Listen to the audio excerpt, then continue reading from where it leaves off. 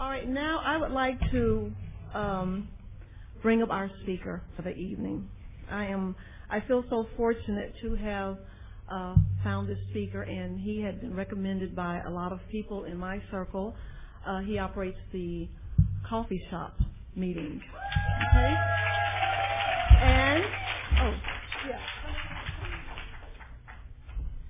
And he has traveled, he and his wife, all the way from Cleveland, Ohio. I would like to introduce Andre W. And don't forget to buy his tape. You're going to hear some good recovery now. Andre.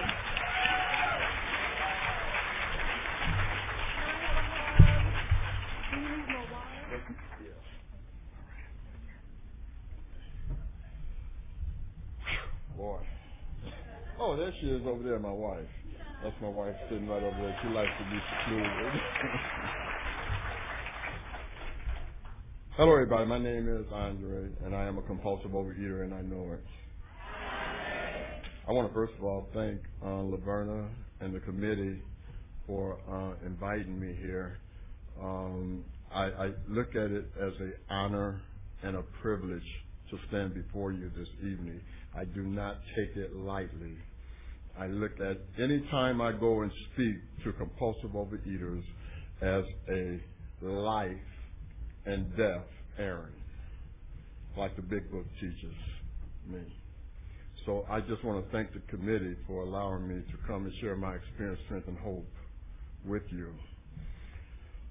Okay, I'm a bit nervous, but would all who care to join me in the serenity prayer? God, grant me the serenity to accept the things I cannot change, the courage to change the things I can, and the wisdom to know the difference. Amen.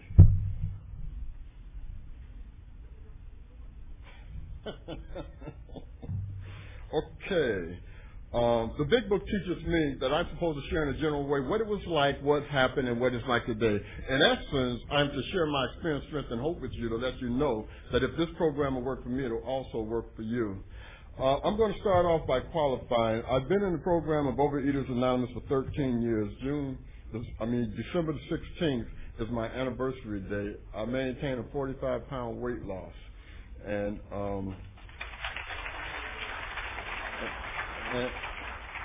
for that, I'm grateful. It's God's grace and mercy. You know, I can sum my whole lead up with God's grace and mercy.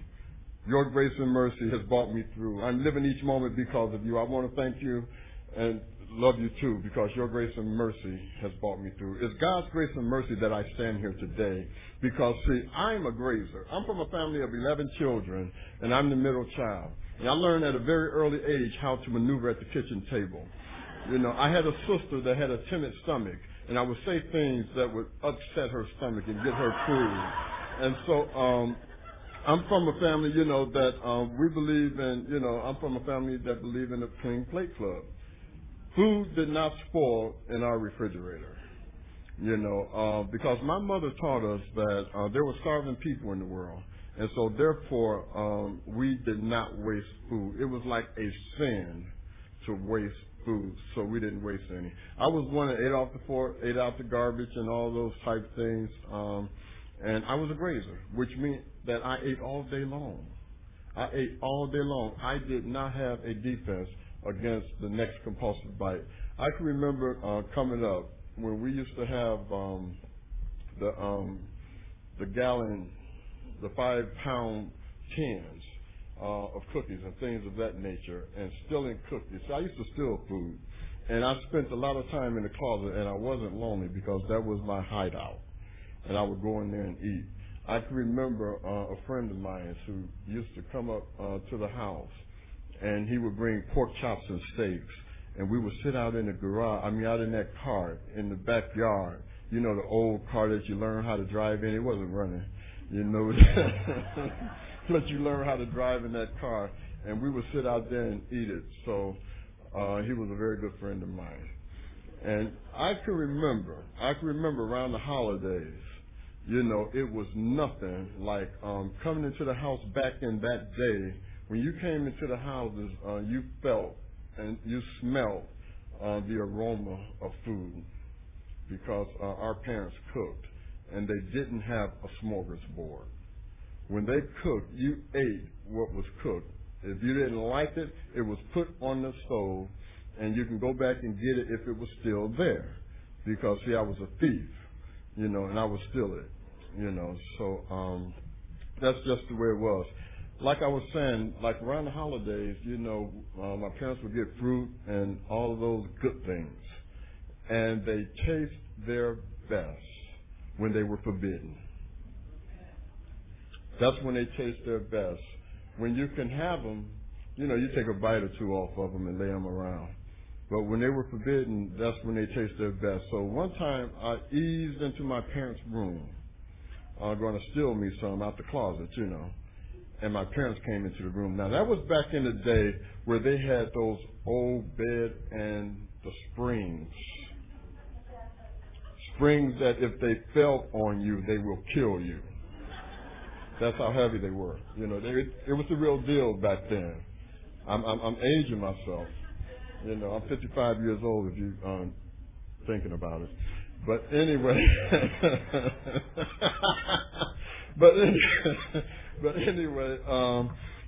like I said, I was a grazer, and I would eat until I was about to burst.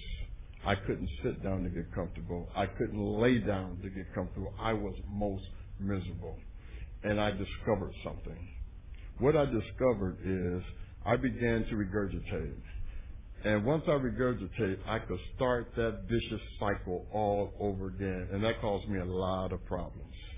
And that went on for years and years and years because I was powerless. I did not have a defense against that next compulsive bite. I like to parallel my story with a situation that happened with me many years ago when I was out at the amusement park, Cedar Point. I was out in at the beach, and I was out there swimming. Ended up strangling on the water. I was drowning. And I kind of paralleled this disease with that drowning. The powerlessness that I felt at the time that I was drowning was the exact same powerlessness that I felt with this disease. I was dying and could not help myself. I was powerless. Of course someone saved me, or I wouldn't be here talking. It's the same thing with this program of recovery here, that I was drowning in my disease, and I could not help myself. I did not have a defense against that next compulsive bite. I can remember exercising, and I've always been physically fit. And I can remember exercising. I never, ever believed in a diet. I never believed in a diet because my philosophy was that you put the fork and knife down and push your way from the table. Well, I have you know that is not my philosophy today. See, today I realize that it is a disease and not a disgrace. It is a disease and not a disgrace. See, I thought it was a disgrace because I can remember times as I grew up and being with the men of the church in different places, activities and things like this, and me sitting down to eat, and the men would say, well, Andre, he can really put it away. Net result, I did not disappoint them. I put it away. But the only catch to that is they didn't know how I felt about it. They didn't know I didn't have a defense against the next compulsive bite. They didn't know that. They didn't know the guilt, remorse, and shame a grown man can't control his appetite. They didn't know those things. That's why I say that I am a compulsive overeater, and I know it. See, because it's not important what somebody else knows. It is important that you know what you are, that you know what you're up against, that this disease, compulsive overeating, will kill you dead. This is a fatal disease that is taking more lives today than anything else. And we don't think that it's big enough to ask God to help us with it. And it's taken more lives than anything else, than drug and alcohol put together, than smoking, than gang banging, than drive-by shootings, because this is the only disease that has put a death wish on our children. This is the only disease that has said that the United States has made a prediction that this generation of children, the parents will bury them because of obesity, single-handedly. That prediction has never, ever been made in the history of the United States. And not just the United States. Other countries are suffering from the same thing. But what happened is that I ran into a friend of mine that I hadn't seen in many years. And she was telling me about her program, which was this program. And I was telling her about the program that I was in, because I'm also a member of Alcoholics Anonymous. And so she told me about this program, and I came to this program. That was in June of 1996. And I called myself walking up on her to surprise her, but I got the biggest surprise in the room. Because I don't remember a whole lot about the meeting, but I remember a couple things. They read this thing called Welcome Home, Our Invitation to You. And it was talking directly to me, because at the end it said, welcome home, welcome to OA. And after that, they closed the meeting with our Father and gathered around, in a circle, and they held hands, and they said that afterwards, they asked the question, are you a hugger or a shaker? And see, I'm a hugger from way back. And that's pretty much what I remember about that meeting. That was in June of 96. The reason why December is my anniversary date is because I had some prior engagements, commitments, and so I didn't come back until December, and I've been here ever since December 16th, 1996. And I wish somebody would have told me something in 96, because the Region 5 convention was in Cleveland in 1996. So I missed the convention that was in my hometown, but I made it to the next one. I've been coming ever since. And that's why I love the Region 5 convention, is because that's kind of like where I got my start at in 97. Because see, when I came here, I sat quiet and didn't say a word for a year. I didn't comment. I didn't do any of those things. I just studied the books and prepared myself. I learned, I read all the literature. I didn't want no literature to come out that I didn't know about. And all the literature that I studied it with the scrutiny of the big book. If it didn't measure up to the big book, it didn't stand. Anything that don't measure up to the big book right now today, because the program of recovery is outlined in the first 164 pages of the big book. The first 164 pages of the big book do not refer to no other book. It don't refer to the OA 12 and 12. It don't refer to the AA 12 and 12. It don't refer to no other book. There's only one other book that it refers to, and that's the big book. But so that's what happened. That's how I got here. And what do I do today? Today I realized that eating was not my problem. Food was not my problem. It was but a symptom. The big book teaches me that it was but a symptom. And a symptom is something like your credit card. You have what you call the principal and the interest. So the symptom would be like the interest. So if you just pay the interest on your credit card, the principal will overwhelm you. And that is what this disease do to us. it overwhelms us. Why? Because we are paying attention to the symptom, which is food and weight. Those are but symptoms. The big book says that abstinence is but a beginning. Abstinence is but a beginning, an important beginning, but it's a beginning. One of the things that we need to understand in the rooms of Overeaters Anonymous is that if you think you're not a compulsive overeater, let me read something here from the big book. Because if you qualify here, you are one of us, and you cannot escape us. See, the big book in the doctor's opinion says, we believe and so suggest a few years ago that the action of alcohol on these chronic alcoholics is a manifestation of an allergy.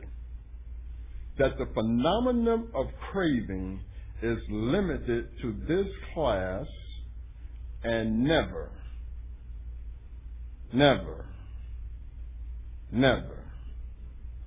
occurs in an average temperate drinker. So if you have ever had one phenomenon of craving for more of the same, that means that you are one of us. So you don't have to go any further and try to analyze and debate and all of that. If you have had one episode of a phenomenon of craving for more of what you were eating, you are one of us. And we agnostics, it says it in another way. So if you've ever had a phenomenon of craving, we need to understand that. One time, just once, not, twice, but just once. You're one of us, whether you admit it or not. And then we agnostic says, in the preceding chapters, you have learned something of alcoholism. We hope we have made clear the distinction between alcoholics and the non-alcoholics. If when you honestly want to, you find you cannot quit. When you honestly want to, you find you cannot quit entirely. You can quit for a minute, but entirely, completely. Or if when drinking, you have little control over the amount you take, you're probably an alcoholic. Now, if you are a compulsive overeater, there is a solution. There is a solution. If that be the case, you may be suffering from an illness which only a spiritual experience will conquer. What we have is a spiritual problem. Any problem on planet Earth is a spiritual problem. And that's what the program of recovery is, a spiritual solution. See, Bill was an alcoholic, and he couldn't stop drinking. Why? Because, just like us, we have an allergy of the body. It's a twofold disease. Obsession of the mind, which means that we obsess food. And when you obsess something, you're going to eventually give in to that obsession, because an obsession is a feeling that overrides all other feelings and emotions. And so if you don't address that obsession of the mind, you're going to trigger the allergy of the body. Now, see, the allergy of the body is epidemic if you don't pick up the food. But you can't not pick up the food because you have the obsession of the mind. And when you pick up the food, you can't not stop eating it because it triggers the allergy of the body, which is going to doom you to death. which clearly renders you powerless. See, it says here in the doctor's opinion that men and women drink essentially because they like the effect produced by alcohol. The sensation is so elusive that while they admit it is injurious, in other words, they admit it injures them, they know it injures them. It hurts them. They know that. They cannot, after a time, differentiate the true from the false. To them, their alcoholic life seems the only normal one. They are restless, irritable, and discontent. And unless they can experience that sense of ease and comfort which comes at once by having a few drinks, which they see others take with impunity. Impunity means that they see other people drinking it with no problem. They can eat these foods. You know how you be out at restaurants and watch these folks mess over food? You know, they mess over food and you say, I have some choice names for them.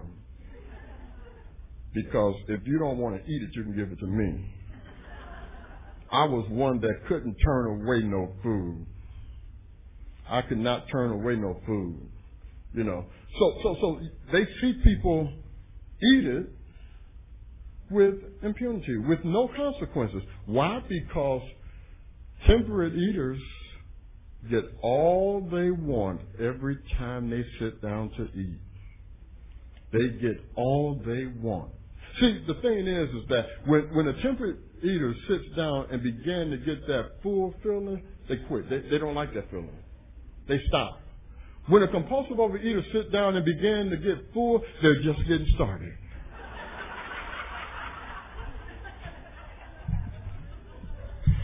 They're just getting started. And then they continue. Now, they're restless, irritable, and discontent. Watch this. This is before they pick up the food. So, stone sober, they're restless, irritable, and discontent. Abstinent. They're restless, irritable, and discontent. If you don't think abstinence is tough, ask Al-Anon. See, because Al-Anons, I know some Al-Anons that have some minds that can operate over in Iraq. Treacherous minds. And they're not drunk. See, so they're restless, irritable, and discontent while they are abstinent. Now, what's going to happen with them if you're just abstinent and you don't begin to implement these steps into your life? Because if I'm not mistaken, step 12 says, having had a spiritual awakening as a result of these steps. Now we try to carry this message to the compulsive overeaters who still suffer. What is this message?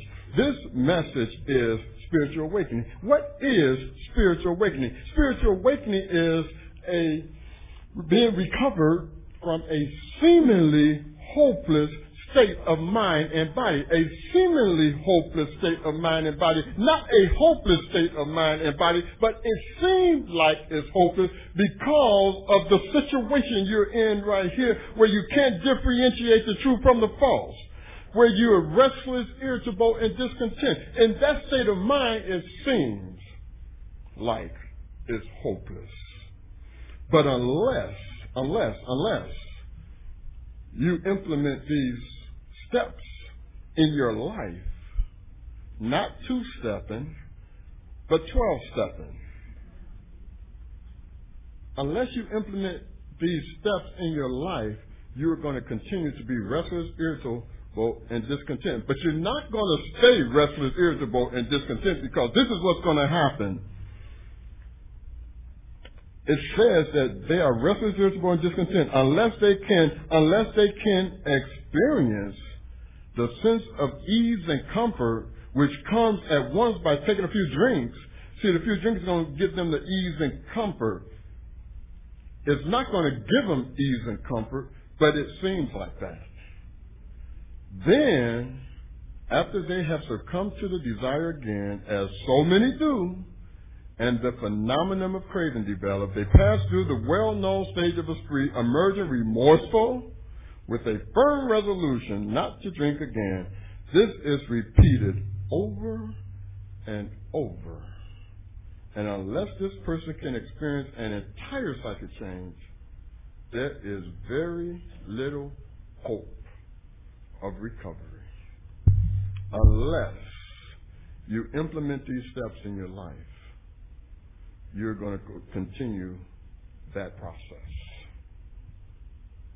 But you know one thing about the big book is that it'll give you the gloom and doom. But you know what? At the end of the day, it has some good news. It has some hope. Because watch this, the next sentence, the next paragraph. On the other hand, on the other hand, and strange as this may seem to those who do not understand, once the psychic change has occurred, the very same person who seemed doomed, who has so many problems he despaired of ever solving them, suddenly find himself easily, it didn't say struggling. Struggling is associated with disease. Easily able to control his desire for alcohol. The only effort necessary being that required to follow a few simple rules. Now, how is it easy now? They were just restless, irritable, and discontent. The same person was just restless, irritable, and discontent. Now this same person, after having a psychic change, what is a psychic change? A psychic change is a spiritual awakening or a spiritual experience. A spiritual experience is sudden and fast.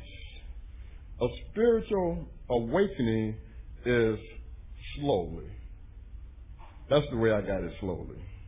I ain't never got nothing quick. You know. So that's what a psychic change is. Now, once that takes place, now it has become easy. It has become easy. Why? Because now I'm not doing it. Now God is doing for me what I can't do for myself. So if I'm not doing it, I can relax and take it easy because God is doing it. But first of all, we got to realize that we have a problem. We got to realize that we have a fatal disease here. That's step one. Admit that I was powerless over food, and due to my powerlessness, my life was unmanageable. Step one is the only step that has to be worked absolutely perfectly. How do that happen? Well, the big book is what teaches us. See, that's what the first, there's 4 chapters on powerlessness. The doctor's opinion just talked about powerlessness, and Bill's story talks about powerless. Let's see where Bill takes the first step at. He said, no words can tell of the loneliness and the despair I found in that bitter morass of self-pity quicksand stretched around me in all directions. I had met my match. I had been overwhelmed. See, I told you to overwhelm you. I had been overwhelmed. Alcohol was my master. What is a master? A master is one with control over the action of another. One with control over the actions of another. This disease was my master. This disease dictated to me what to do. This disease dictated to me which Dunkin' Donuts to go to. This disease dictated to me my life. My life was surrounded around this disease. This disease was paramount in my life. This disease was my master, and I obeyed my master well. And to the point that I was restless, irritable, and discontent. See, our problem centers in our mind rather than in our bodies. Our problem is our thinking apparatus. Our thinking apparatus is our problem, not our bodies. See, because if we address the mind, then the body will follow, because all action is born in thought. And when I began to practice these principles in all of my affairs, then I began to get better. How do that happen? Well, first of all, you need a recovered sponsor. See, because you can't teach what you don't know, and you can't leave where you haven't gone. See, you need a recovered sponsor so that they can see an example, so that they can see what recovery looks like. See, because if they don't see what recovery looks like, they don't know. They don't know. So therefore, they think they're hopeless. One of the things is that we have two programs here. We have what you call the fellowship. That's all of us in here. We're fellowshipping. That's the support group. It is very important. The support group was in place before the 12 steps of recovery were in place. The support group was in place before the book was in place. As a matter of fact, the fellowship was named after the book. The society was named after the book. The book, Alcoholics Anonymous was named after the book. The fellowship was. So this is the function of the fellowship. The function of the fellowship is to have recovered people help people in their disease. And that the people that are in their disease can see the recovery in that person and get hope and motivate them to work the steps, to implement the steps into their lives, realizing that they're powerless. How do that happen? Well, I tell my story. I tell what happened to me. And then so that they can identify in, just like Bill. When Bill went to see Dr. Bob, he told Dr. Bob his story. He told his story. He told how he drank and how hopeless he was. See, because what happened was Bill was missing a piece. And Dr. Silkworth gave Bill a vital and important piece to the puzzle. See, Bill knew he was powerless, and he knew about the spiritual aspect of the program, because that was the Oxford group was spiritual. But he did not have the grave nature. Dr. Silkworth told Bill to stop going around here preaching to folks, because Bill had talked to a dozen people and they didn't get the program, but Bill remained sober. He said, stop preaching to them. He said, you help them identify in. How do you help them identify in? By telling them the grave nature of this disease, by telling them about the hopelessness of this disease, telling them about this disease will kill you dead. It will kill you. Well, see, he didn't have that piece. And when he got that piece and took that piece to Dr. Bob, then Dr. Bob had tried the spiritual part of the program for many years. He was in the Oxford group for 2 years and he got drunk. But when Bill came and told Dr. Bob what Dr. Silkworth said, then he mustered a zeal to get the spiritual aspect of this program like he never had. And he recovered never to drink again until the day of his death in 1950. All the people I read about in here, that was Bill. And then what happened after Bill recovered? It's interesting that Founders Day is in June and not November.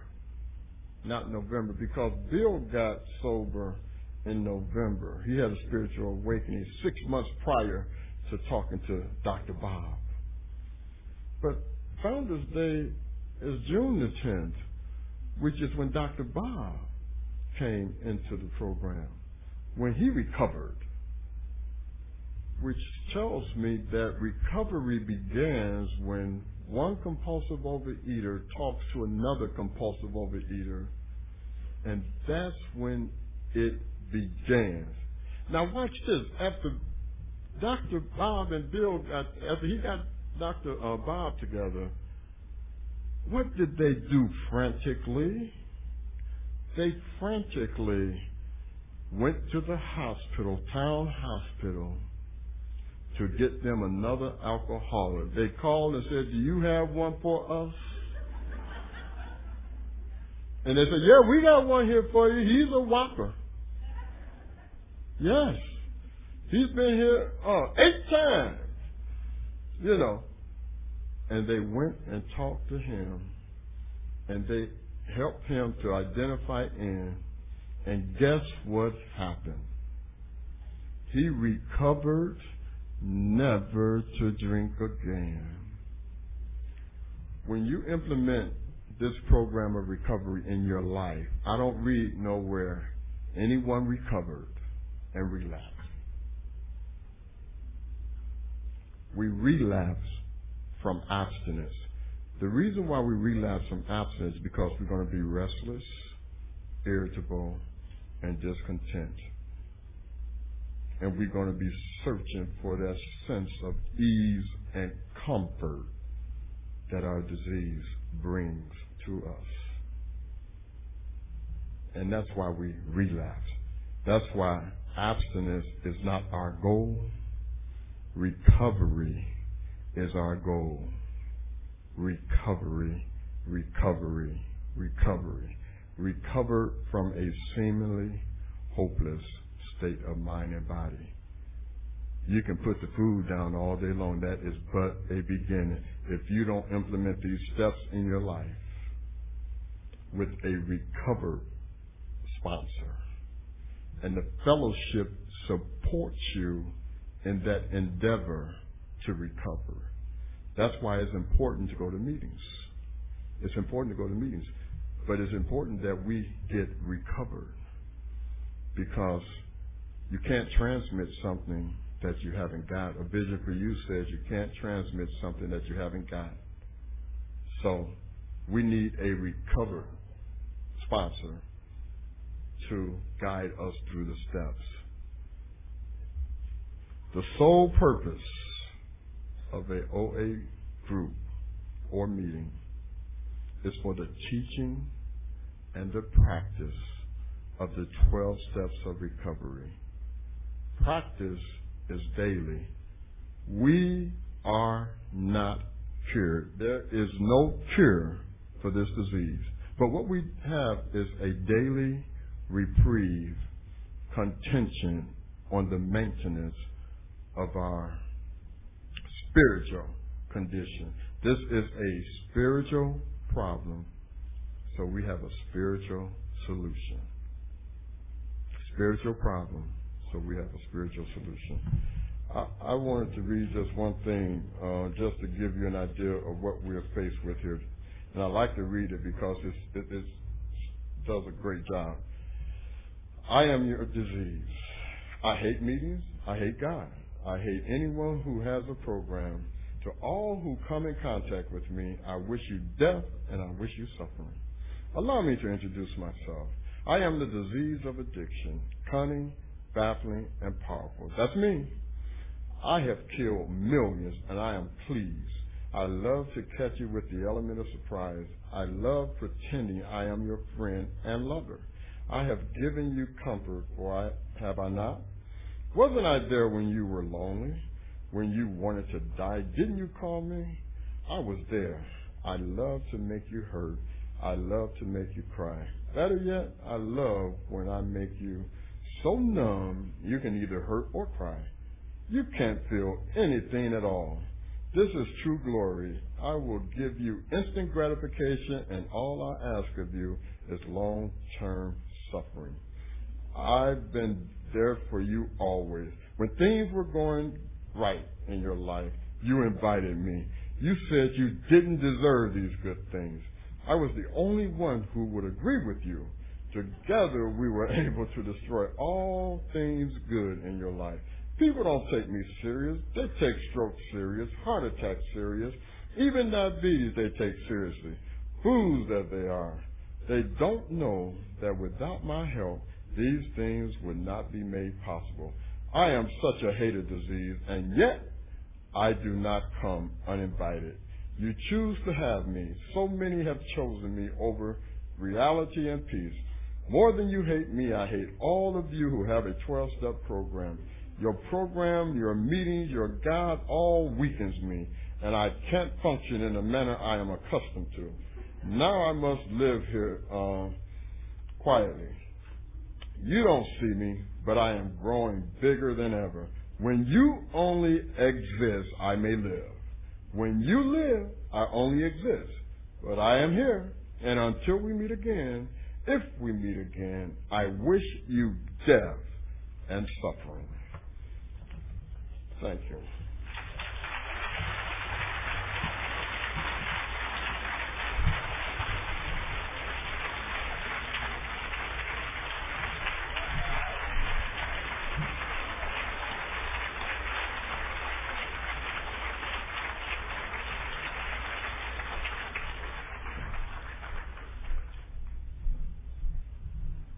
I'd like to thank Andre for traveling all the way from Cleveland. Wasn't that an eye-opener?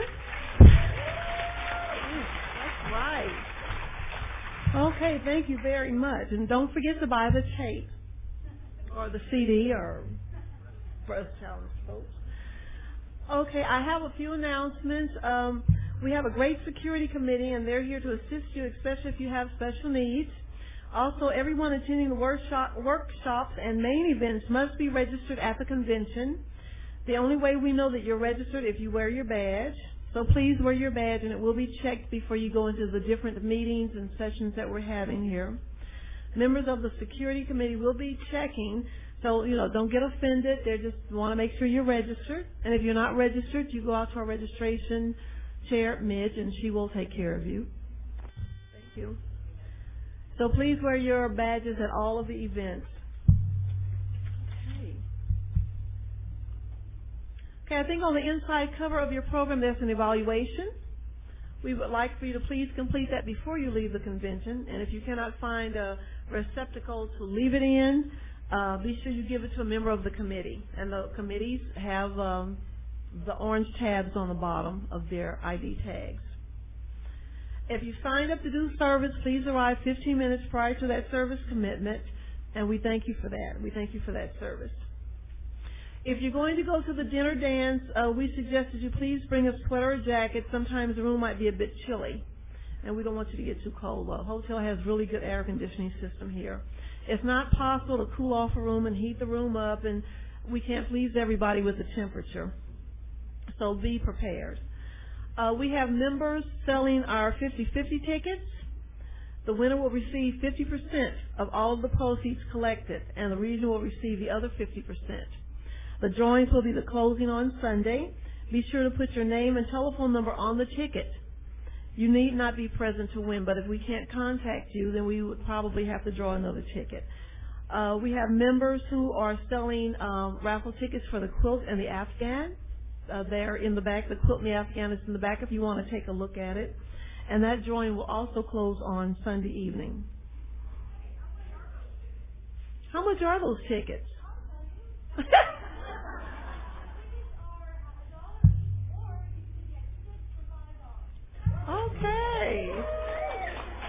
Okay, thank you. Okay, so now I'd like to introduce Eileen G. for our entertainment.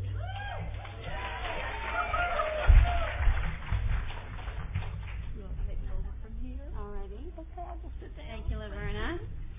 Well, hello, everybody. Welcome to my first entertainment share. Oh, no, wait, it's not about me. Right, Erin? There's my sponsor out there. Okay. I'm sure I'm going to have to do a 10-step around this today, I'm sure. Anyway, I keep losing my paper that has all my notes. So, you're stuck with me on the fly. And so luckily, there's been a lot of wonderful people to help out, and one of which is Susan, our stage manager over here. She's going to do the CDs. Now, you have to be patient, because sometimes we're going to be pausing, and hopefully I won't have to come up and tell any jokes, so you don't want that. But we have a really great lineup. We're going to start off with a real get-up-and-go song. We want you to stand up out of your seat and, kind of move your hands and really get the energy going. We also have Claudia, who's going to come in and do a flute solo, and then we're going to have a sing-along to a few of my favorite things. Now, on your chair, there is a flyer that has all the words to the sing-alongs that we would like you to, thank you, Lynn, to do. And there's the different songs that we have. So keep that close. If you don't have one, raise your hand, and we'll have somebody come by and give you an extra one, or share. Okay, then we are going to have Barbara come up, and she has written a recovery poem, and she's going to lead us in a little sing-along as well. From there, we have Brian, and he's going to do an opera. There's going to be 3 songs, and that's going to be a real treat as well. So, and from there, we're going to close with Love Can Build a Bridge in the support of the theme of our recovery here, A Bridge to Recovery. So without further ado, I am going to get the first song going. Now, we want you to really get up and move and get some energy. Thank you.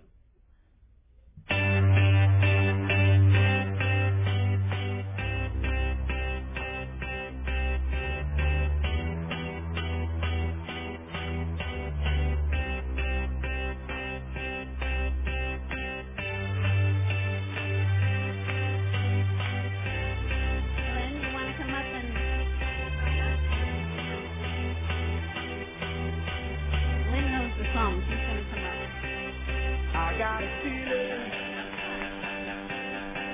that tonight's gonna be a good night. That tonight's gonna be a good night. That tonight's gonna be a good night. A feeling that tonight's gonna be a good night. That tonight's gonna be a good night. That tonight's gonna be a good night.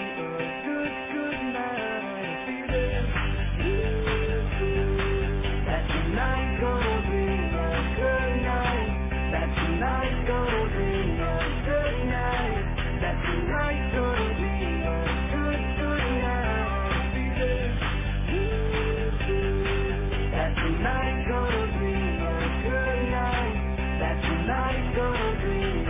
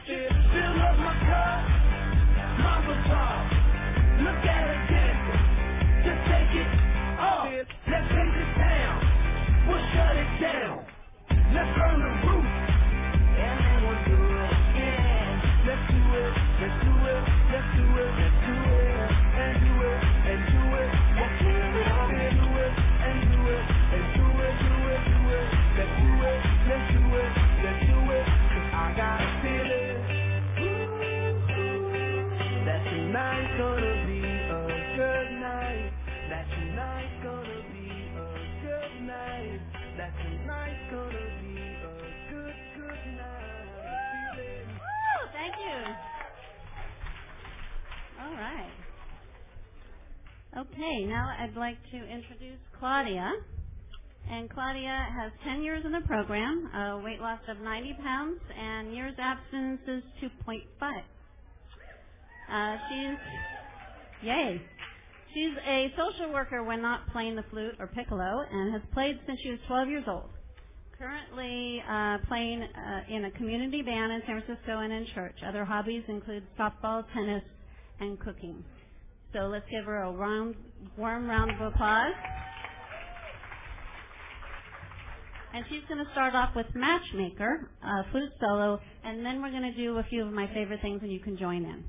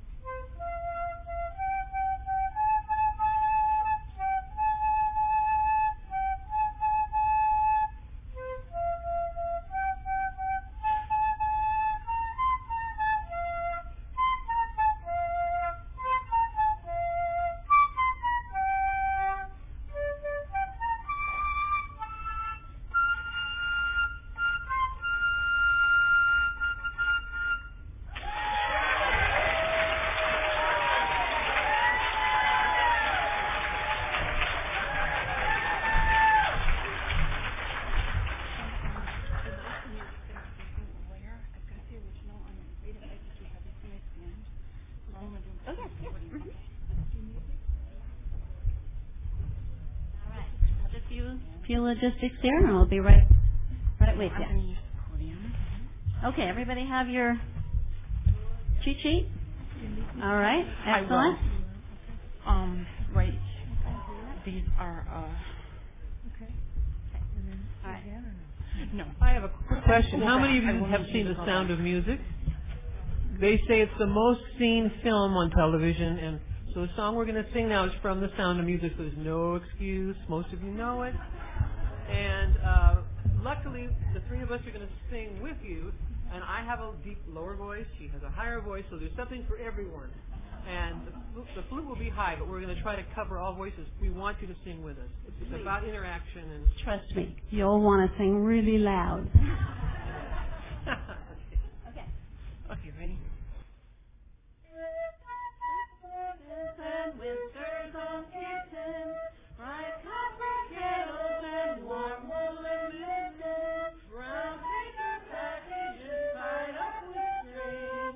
These are a few of my favorite things. Curtains with blue satin sashes, snow placed and fall on my nose and I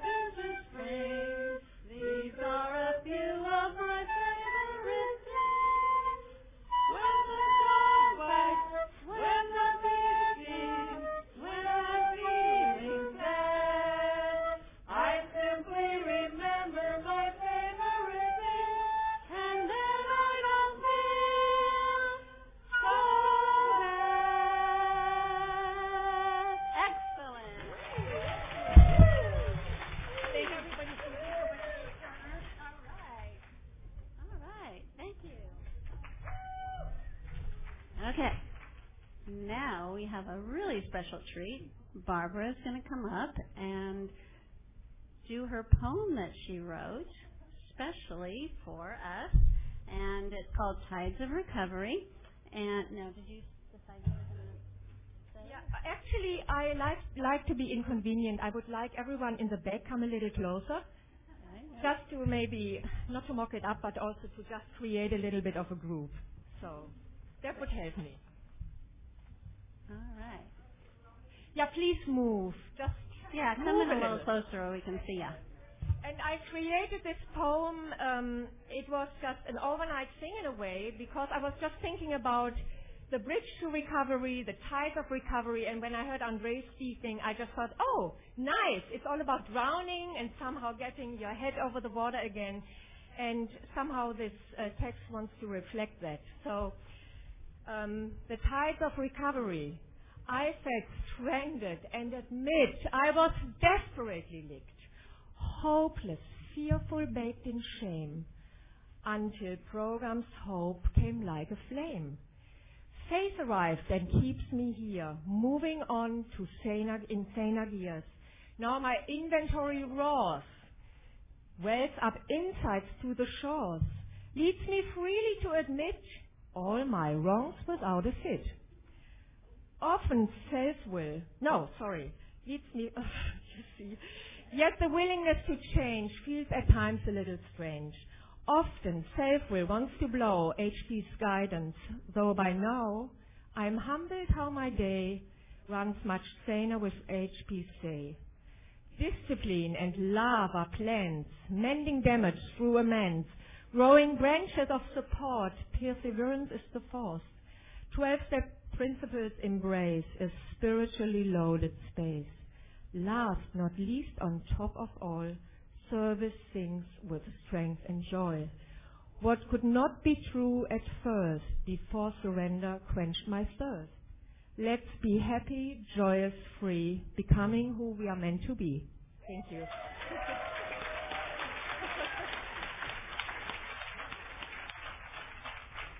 And now I choose something that everyone can sing, because it also somehow embodies the principles of OA.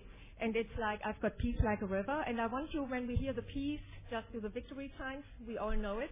Both hands up, and then when we do in OA, you just clap. And that's to activate some noise. So,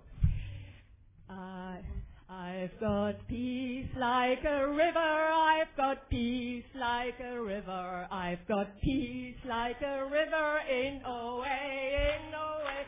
I've got peace like a river, I've got peace like a river, I've got peace like a river in OA. I've got joy like a fountain, I've got joy like a fountain, I've got joy like a fountain in OA. Woo! I've got joy like a fountain, I've got joy like a fountain, I've got joy like a fountain in OA. I've got love like an ocean, I've got love like an ocean, I've got love like an ocean in OA, in OA. I've got love like an ocean, I've got love like an ocean, I've got love like an ocean in OA.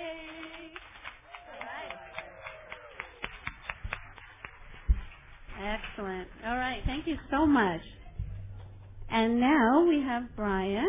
And Brian, we have to say congratulations again. He just had a little baby, Matthew, a couple of weeks. It was about 1 week? 1 week. 1 week. And he actually came from Half Moon Bay, rehearsed at 3:30, and went back to Half Moon Bay to take care of his child. So he's already a dedicated dad. And we just want to welcome him to the stage to do 3 songs. And he's going to introduce them because they're in Italian or something, and I don't know what it means.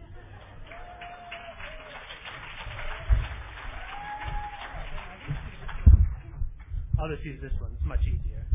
I'm just going to sing 3 songs in Italian in the true sense of togetherness. If you know this first tune, please feel free to sing along. I'm sure the first 4 or 5 notes, it'll be very recognizable. And you can join me because I'm half awake right now for some reason.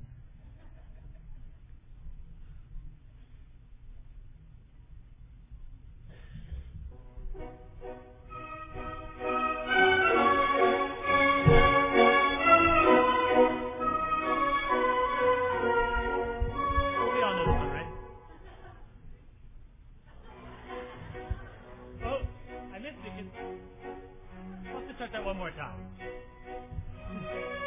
Turn it up. Yeah.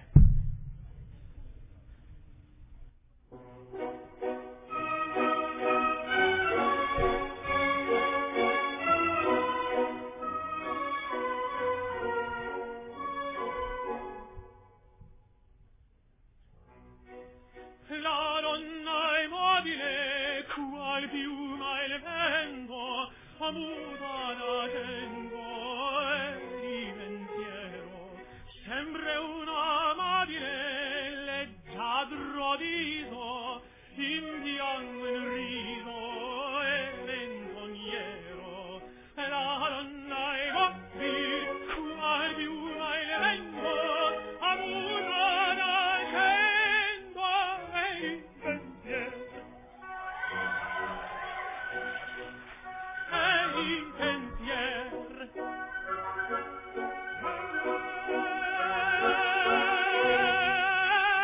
Il pensier make up the words on this next verse. I will.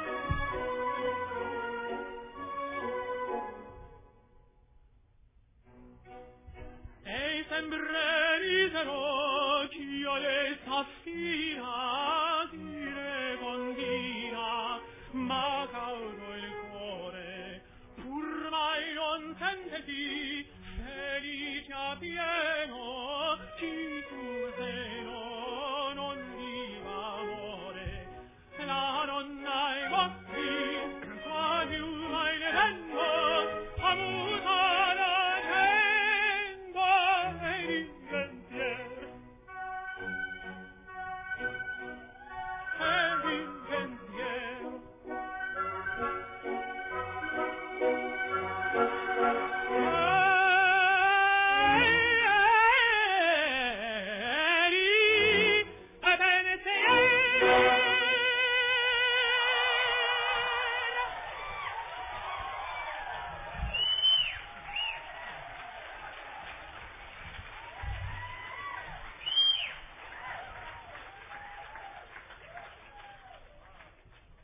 Hey, and now the second piece is another. It's a slower ditty, and it's a very famous one. I heard this piece the first time when I watched Goonies. So I don't know if that's going to ring any bells for any of you. It's a piece about this guy. He just really loves this girl, and the reason he loves her is not because she's beautiful, not because she's rich, not because of anything that we typically love people for, but because she can read. So, and because she's just smart, and he finds her, just loves her so much. And at the end of the show, he sees one tear fall out of her eye, una furtiva lagrima, and he knows that she finally returns that love.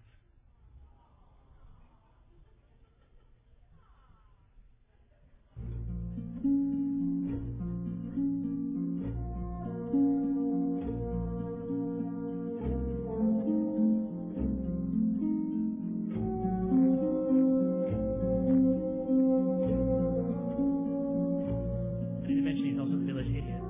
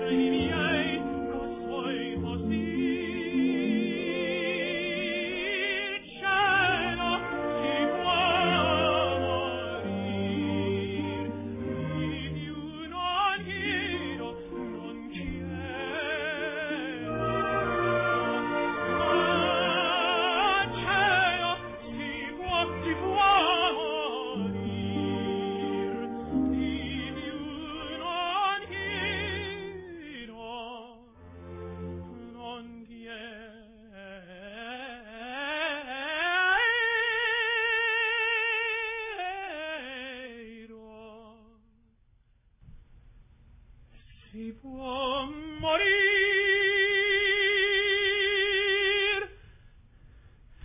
oh si morir,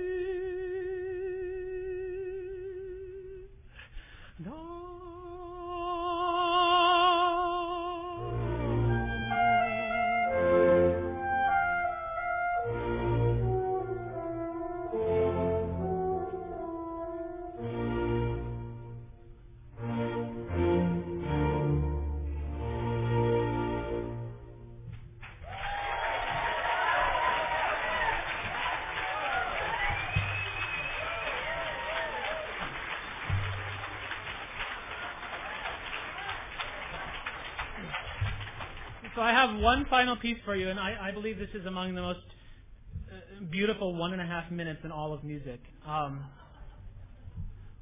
about that. And it's something that it actually, when I was thinking about the words and thinking about what this conference was about, this piece is about looking out to somebody and trying to see if they really love you and finding, looking in the mirror and saying, I really can love this person. I'm good enough to love. So I think all of us can kind of connect on that a little bit. So this is Amor Fidiesa.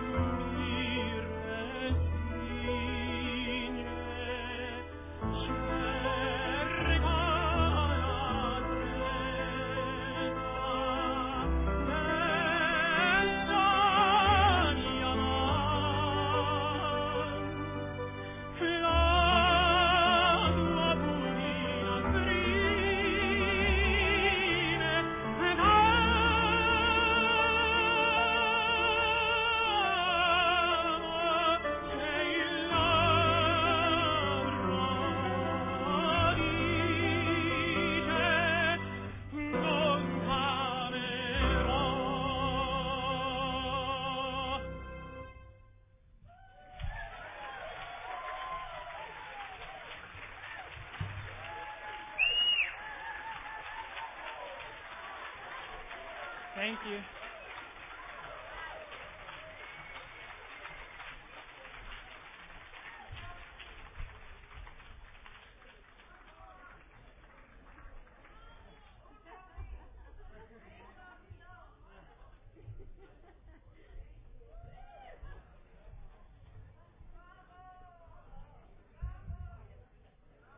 Yeah. I'm speechless. No, that doesn't happen too often. Okay. So, Lynn, my friend Lynn. Actually, I have to say, Lynn was the inspiration for the beginning song and this ending song, which is Love Can Build a Bridge. And I think it's very fitting for our theme. And also, I'd also like to thank Sherry for suggesting Brian. That was phenomenal. Okay, so everybody's got your sheets again? All right, excellent. This is the second time I've sung after Brian. Strangely, it takes the pressure off because I have no way that I could do that. And we're going to actually have the rest of the entertainment committee come up here and help sing, Brian. So you'll get to hear Brian again too. Everybody got your paper? Okay. Okay, I think we're good. And please join in on the chorus.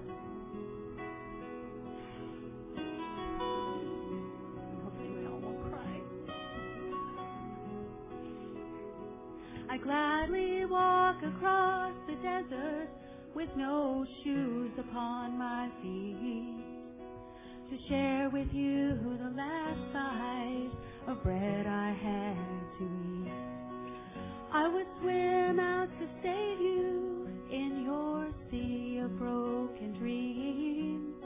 When all your hopes are sinking, let me show you what love means. Love can build a bridge between your heart and mine. Love can build a bridge. Don't you think it's time? Don't you think it's time?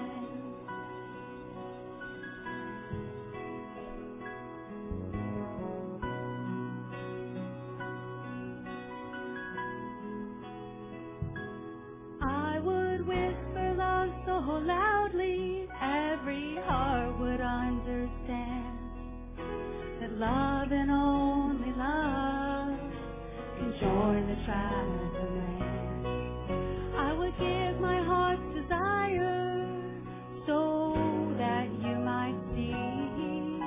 The first step is to realize that it all begins with you and me. Love can build a bridge between your heart and mine. Love can build a bridge. Don't you think it's time? Don't you think it's time?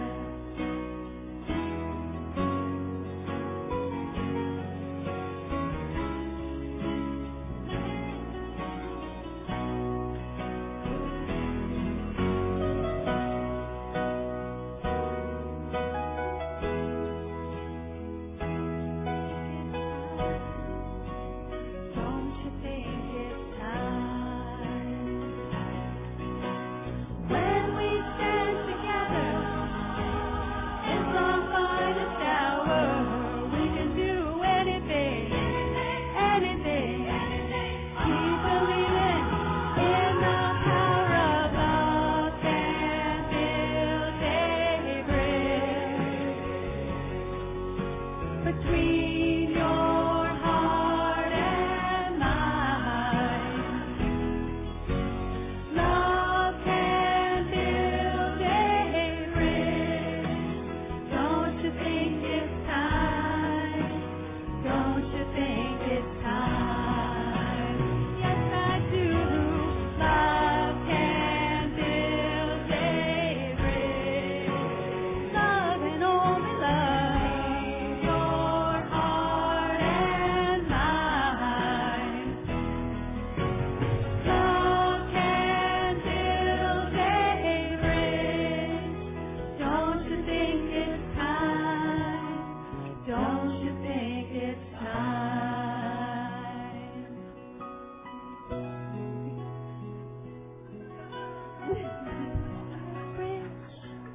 Bridge to recovery. Let's build that bridge to recovery. Build that bridge to recovery.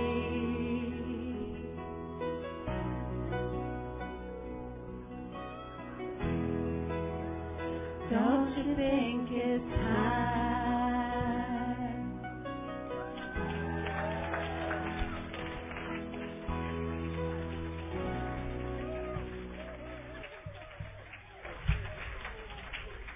Mike, thank you everybody for participating and all of the wonderful people on this stage and committee for all the hard work.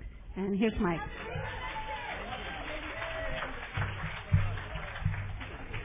All right, let's thank Eileen one more time and her crew. Okay.